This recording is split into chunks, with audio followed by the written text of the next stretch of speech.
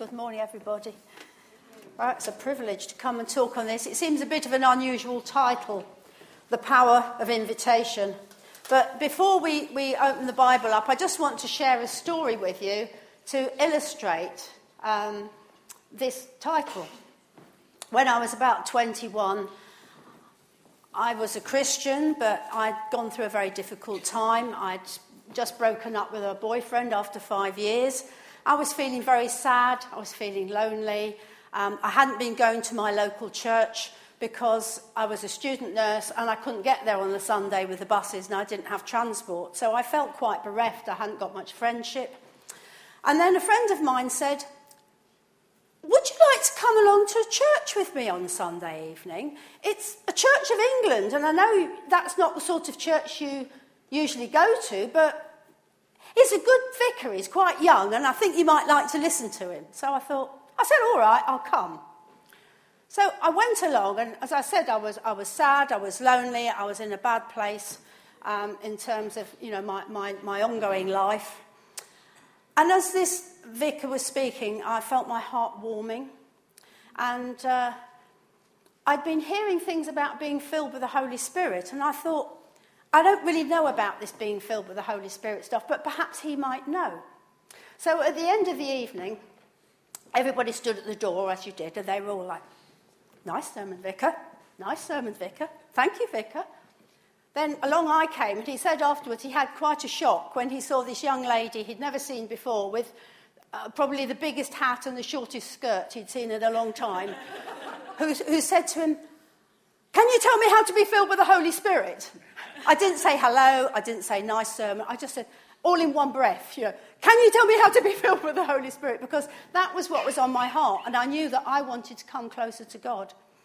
He was a lovely, godly man, and he said to his wife I needed some counsel, and he took me off to his office, and he thoughtfully left the door open so I felt secure with his wife around, and he just asked me about myself, and all this tact came out of what I'd been doing for the last few years.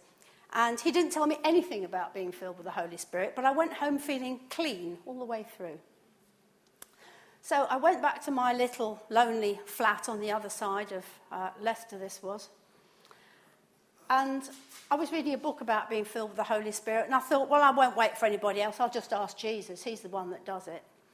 And Jesus, if you're going to fill me with the Holy Spirit, please can I speak in tongues, because I want to know it's really happened, because I'm a suspicious sort, and I wanted to really know. So I asked him, and then I thought, well, if I've asked to do it, I better give it a go. So I better start speaking in tongues. Well, you don't know what to do, so you just open your mouth and you start talking. And it's like, I thought, well, I'm saying something. And I went to look in the mirror to make sure it was me talking. Just a bit stupid. But then I said, Lord, can you give it a rest and let me try and make up a language on my own? And I couldn't do that, so I knew it was real. And I was so scared that I wouldn't do it when I woke up. I stayed up half the night. When I did eventually go to bed, I woke up in the morning and I immediately started speaking in tongues again, so that was fine. And I wrote a 9-page letter to the vicar and his wife telling them all this stuff. The following Sunday, I went back to that church, and the vicar and his wife called me together afterwards, and they said, "Sue, we've got something to suggest to you. Would you like to come and live in our house with us, because we know you're lonely? We've got a second floor, it's empty, we've got 3 children, but they'd be happy to have you around." I moved in there, I lived there for 2 years. I met Graham during those 2 years. We got engaged, we got married from that church eventually. All of that total change in my life, all of that came from one invitation. One girl who had the courage to say to me, "Would you like to come to church tonight?" And on that occasion, that Sunday after they asked me if I wanted to move into their home, I went back to start packing up my flat, and I opened my Bible and it said, "He puts the lonely in families." And that's what he did for me. He put the lonely in families. And there are many examples. I'm sure that many people will know the story of a young man who badgered a friend to go along to some Christian events. And eventually the young man gave in on the last week of a special a series of meetings. I can never remember the name of the young man who gave the invitation, but the person he invited was the famous evangelist Billy Graham. He became a Christian through one man's invitation. I became a Christian through Billy Graham. You might think you haven't got much to offer, but that man bothered to invite Billy Graham. In the Bible, we read quite a lot about Simon Peter. But do you know he became a Christian? I mean, didn't become a Christian, he came to follow Jesus because his brother Andrew invited him. It says in John's Gospel, chapter 1, verse 40, Andrew, Simon Peter's brother, was one of two men who had followed Jesus. The first thing Andrew did was to find his brother and tell him, "We found the Messiah." And he brought him to Jesus. You know, you could be like Andrew. You might not be very sort of able to share your feelings with people. You might feel that you can't preach the gospel to them. But you might be able to say, why don't you come along somewhere where you know that person's going to meet Jesus? Not everybody will respond how you want them to. So now we're going to have a look at Luke chapter 14, verse 16 to 21. You can follow it if you want to.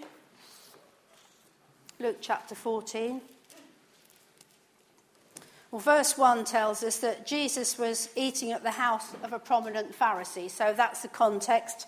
Jesus is at somebody's house for a meal. Meals are a good time to invite people to things. We were out at a meal last night with friends from our neighbourhood. It's a good opportunity to get to know people. So Jesus is having a meal, and he says, he tells them a story. Verse 16. A certain man was preparing a great banquet and invited many guests. At the time of the banquet, he sent his servant to tell those who had been invited, "Come, everything's ready." They all alike began to make excuses. The first said, "I've just bought a field. I must go and see it. Please excuse me." Another said, "I have just bought 5 yoke of oxen, and I'm on my way to try them out." I suppose it's a bit like a new Ferrari or something, isn't it? "Please excuse me." Another one said, "I've got married. I can't come." What a lot of lame excuses. I think the first man, I've just bought a field. People can be so caught up in their material possessions that they can become all-consuming, that they're more interested in the things that they've got and the things that they're doing, they won't bother coming. The second man wanting to try out his 5 yoke of oxen. Actually, I think that's people who can be so consumed with their work that it can hinder them from gaining other things. This man, I think, was perhaps pushing to be the top of his profession. And we heard the other week from Simon Tarry that work is a good thing, but it's not meant to be all-consuming to the exclusion of everything else. The third man had just got married, going on honeymoon, romance, roses, champagne, high life, holiday, only got eyes for each other. I can still understand that after 38 years of marriage. Thank you, dear. But a stunning invitation to a great banquet. Couldn't they have gone together and gone on honeymoon after? Jesus told the story. It says that the man had invited many guests. So the inference was that the man knew the people, wasn't it, to invite them. You're not going to invite people, first of all, that you don't know. I'm not reading the rest of the story because it will go out of context. But they were at least acquaintances of the man, if not friends. And most people become Christians through personal friendship. Sometimes people come through the events, as we've discussed earlier with Billy Graham, but most people come through personal friendship. And you might feel that perhaps you don't feel able to invite somebody to church here yet, and perhaps that's right. Perhaps you don't know them well enough yet. But perhaps you could invite them to have a coffee with you. That's not too hard, is it? Why don't we meet up in Starbucks? Why don't we go out for a drink? Why don't we watch football together? There's so many things that you can use as invitations to get to know people better. And building friendships makes it much easier to invite people to things. I hope I'm not embarrassing them too much, but Ian and Terry, our neighbours, we were out with a meal last night. We got to know them through going out to meals together in the close. We got to know them through barbecues and things in the area. We'd formed a friendship, and we invited you, didn't we, to Ian McCormack, the man who came and spoke here about the getting healed from being stung by a box jellyfish. When you've built friendships, it's much easier to invite people to things. And there are so many events going on in Gateway at the moment, aren't there? We've been having choir practices on a Monday night at the Hub. So last Monday, there we were at the Hub, singing away, doing very exciting vocal practice with Bridget, which is absolutely hilarious because she's used to be a drama teacher, didn't you? So she's, come on, sing like this, you know. So we're trying to get our diction right last week. And as we're singing all these weird songs, there's a continual little troop of people going through and up the stairs and up the stairs. So I said, what's going on? So I went upstairs afterwards. There was about 15 ladies round a table. Half of them I hadn't seen before, all painting pottery. I thought it was fantastic. You know, there's all different things you can invite people to do. Then we've got things like you did a sewing day, didn't you, Bridget? There's men's evenings and mornings. There's coffee and play. There's football. There might even be Keep Fit classes in the new year, so keep your eye open for that one. It's easy to invite people to events like that if you don't think they're ready to come to church yet. And of course, the classic, what we've got next week, carol services. I can invite anybody to a carol service. It's easy to invite someone to a carol service. People like Christmas. They don't know why they like Christmas. I don't think half of them, but they like Christmas. You invite people to a carol service, they don't think you're weird. They just think, oh, that sounds nice. Yeah, I might give it a go. And then we've got Alpha coming up as well. We'll come back to that in a minute. Jesus invited people to his home as well. He invited them for lunch. He said to the disciples, come and see where I live. If you're forming friendships with people, let them come and see where you live.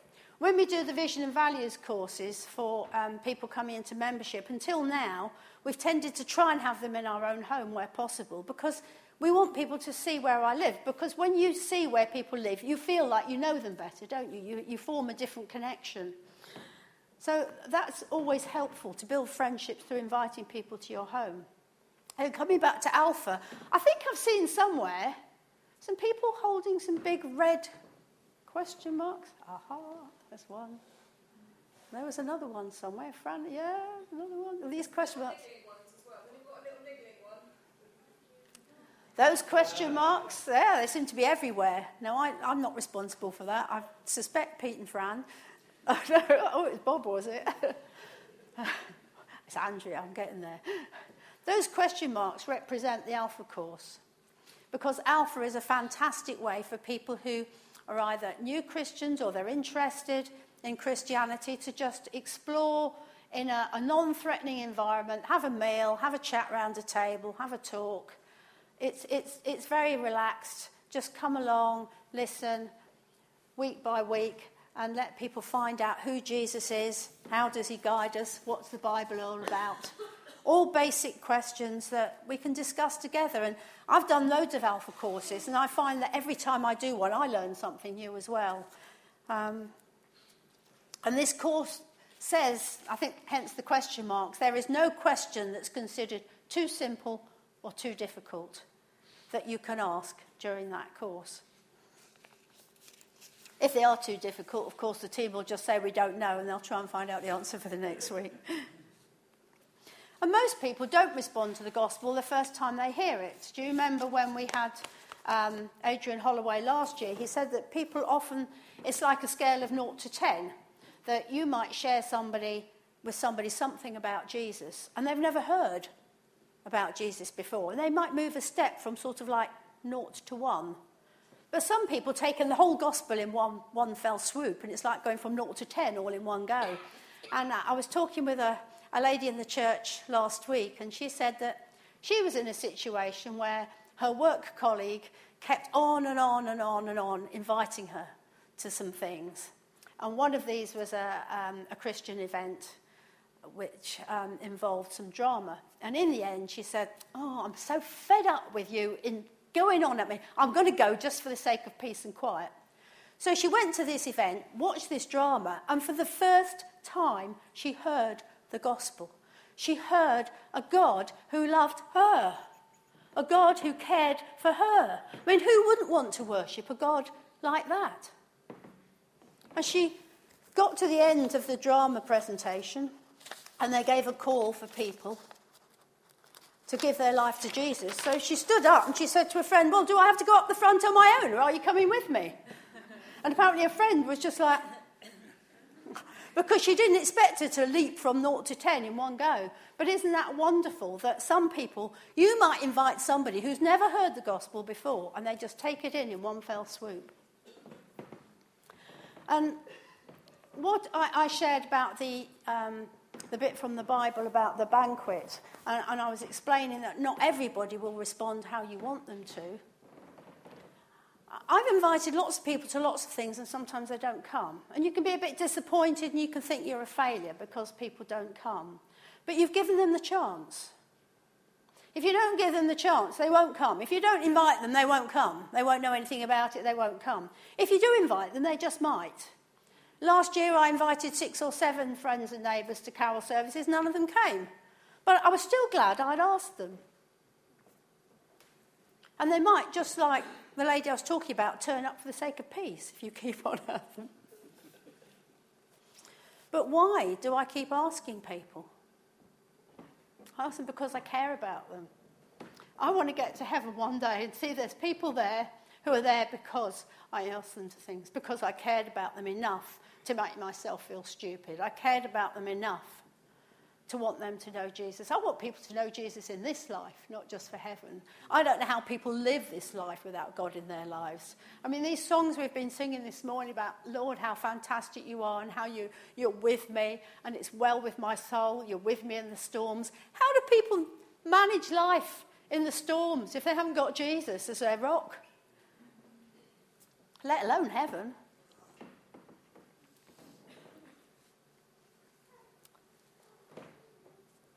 I know some people I've asked, and they have come to things, and that's fantastic. Some have become Christians, that's even more fantastic. And all I did was say, do you want to come along? Would you like to come along? That was a line in one of the songs that Tom brought this morning. It says, refuse to waste our lives. I don't want to waste my life. I want it to count for something. And if that means inviting people along to things, I'm going to keep doing it. You know, every knee is going to bow before Jesus one day. Wouldn't it be great if you get to heaven and you see a few knees down there and you think, yes, I had a little hand in that. There are some ways to make invitations that are easier than others too. I went to see my hairdresser this week to have my hair just chopped a bit. And I know my hairdresser's not very interested. If I mention church, God, Jesus, she just clams up. I thought, oh well. They're always nice to me when I go in there. So I took them a tin of chocolates. So I go in and I say, oh, I've come for my appointment, so-and-so. I just thought I'd bring you some chocolates for Christmas. Oh, thank you so much. Oh, they love, oh, we have to be careful we don't eat too many at once. You know? So I have my hair cut and I go to pay at the end. And I say, oh, while I'm ruffling through my handbag to get my purse out, oh, I've got something else to suggest to you here. We've got some carol services coming up at our church. Would you be interested? Well, of course, I've just given them chocolates. They're wide open. Oh, I'd love a carol service. Oh, mulled wine as well. Oh, mince pies. Oh, we'd love to come. Well, we'll wait and see if they come. But, you know, you can help people as you invite them. Invite them round to your house so they get to know you. It's a lot easier to invite them to other things. I want to go on to a slightly different tack now, that God invites you to come to him. Graham says we are an invitational people, and we need to become an invitational people, but we have an invitational God. And if we know how God invites us, it makes us even more want to invite other people to know him. Let's read in Isaiah chapter 55. You don't need to turn to it unless you want to, but it's It's a very well-known passage. This is like Jesus speaking to you this morning. Come, all of you who are thirsty, come to the waters. You who have no money, come buy and eat. You don't have to have any money. He will give it to you. Come buy wine and milk without money and without cost. Why spend your money on that which isn't bread and your labour on what doesn't satisfy? Listen to me and eat what is good.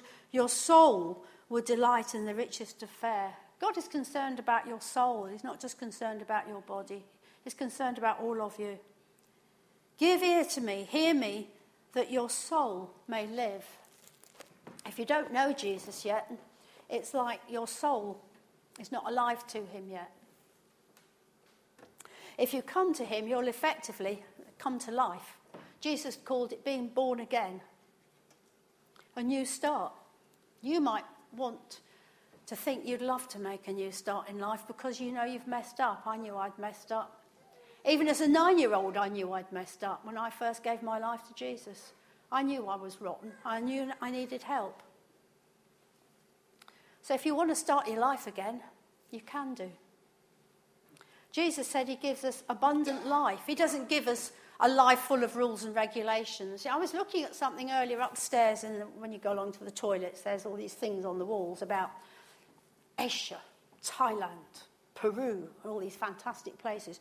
I noticed that everything that stands out is just like you've got Buddhist temples and you've got totem poles and all the outstanding things that they're putting about their countries seem to include things to do with false gods, false religions. And that's what they're celebrating in these countries is this, that or the other god who are like wood and stone. They can't speak, they can't hear, they aren't real. We've got the one true living God who really cares about us. Jesus wants to give us life, not death. Abundant life, not full of rules and regulations, but a relationship, a friendship with him. So come all you who are thirsty, hunger and thirst. That's all you need. You need to know that you want something more. You need to know that you're thirsty. Like when I wanted to be filled with the Holy Spirit, I was thirsty for more of God. I wanted more of God. Jesus also invites us to be worshippers of him. In Matthew chapter 28, after Jesus' death and resurrection, he told the disciples to go to a mountain, which we know from earlier in the passage was in Galilee. And he'd invited them to be at this mountain. So I'm just going to find this reference just so that we've got it in context. Matthew 28, verse 16. The 11 disciples went to Galilee, to the mountain where Jesus had told them to go. Well, it was quite a firm invitation, shall we say. When they saw him, they worshipped him, but some doubted. They went up to meet with him. Going up the mountain is a symbol of worship, and we've been worshipping a God who cares for us this morning. It says that some doubted. Well, some were probably full of joy, some perplexed, some doubting. That's like people here this morning. Some of you are full of joy. You know God, it's Christmas, everything's going well. Some of you are perplexed because there's things going on in your lives and you're struggling and you don't know whether God's with you or not. You don't know whether he's spoken to you or not. You don't know what's happening. You're perplexed. There are other people who are doubting. I don't even know if this God's real. I don't know if he exists. I certainly don't know if he cares for me. People are at different stages in coming to know God, in their walk with God, and different stages of their faith. And that's okay. But he invites all of us to worship him. He wants us to be worshippers. In times of doubt, if you're a Christian here, if you're in a time of doubt, he calls you back to worship him. He invites you to go up the mountain and worship him. In verse 18 of this passage, we read, Jesus came to them and said. He didn't just come and speak to the joyful ones. He didn't just come to the ones who were all together. He came and spoke to all of them. He spoke to the ones who were perplexed as well. He spoke to the ones who were puzzled. He spoke to the ones who were doubting. He spoke to all of them. And his word here today is for everybody. He wants all of us to know the joy of coming to him, of being his worshippers. And all you need to do is to put yourself in the way of receiving from him. And it's the same with inviting other people to know him. You need to put them in the way of hearing what he's got to say to them. If you don't come to meet with God, you'll miss out on what he's got to say to you. If you don't invite others to come and meet with him, they'll miss out on his love and what he's got to say to them. You might have let your friendship with God slip into the background. If you have, then he invites you today to come and worship him again and rebuild your friendship with him. Right now, he invites you to know him. So if you haven't given your life to Jesus, you can come to know him today. If you do know him, he invites you to come and worship him. And he invites all of us to come to know him more fully.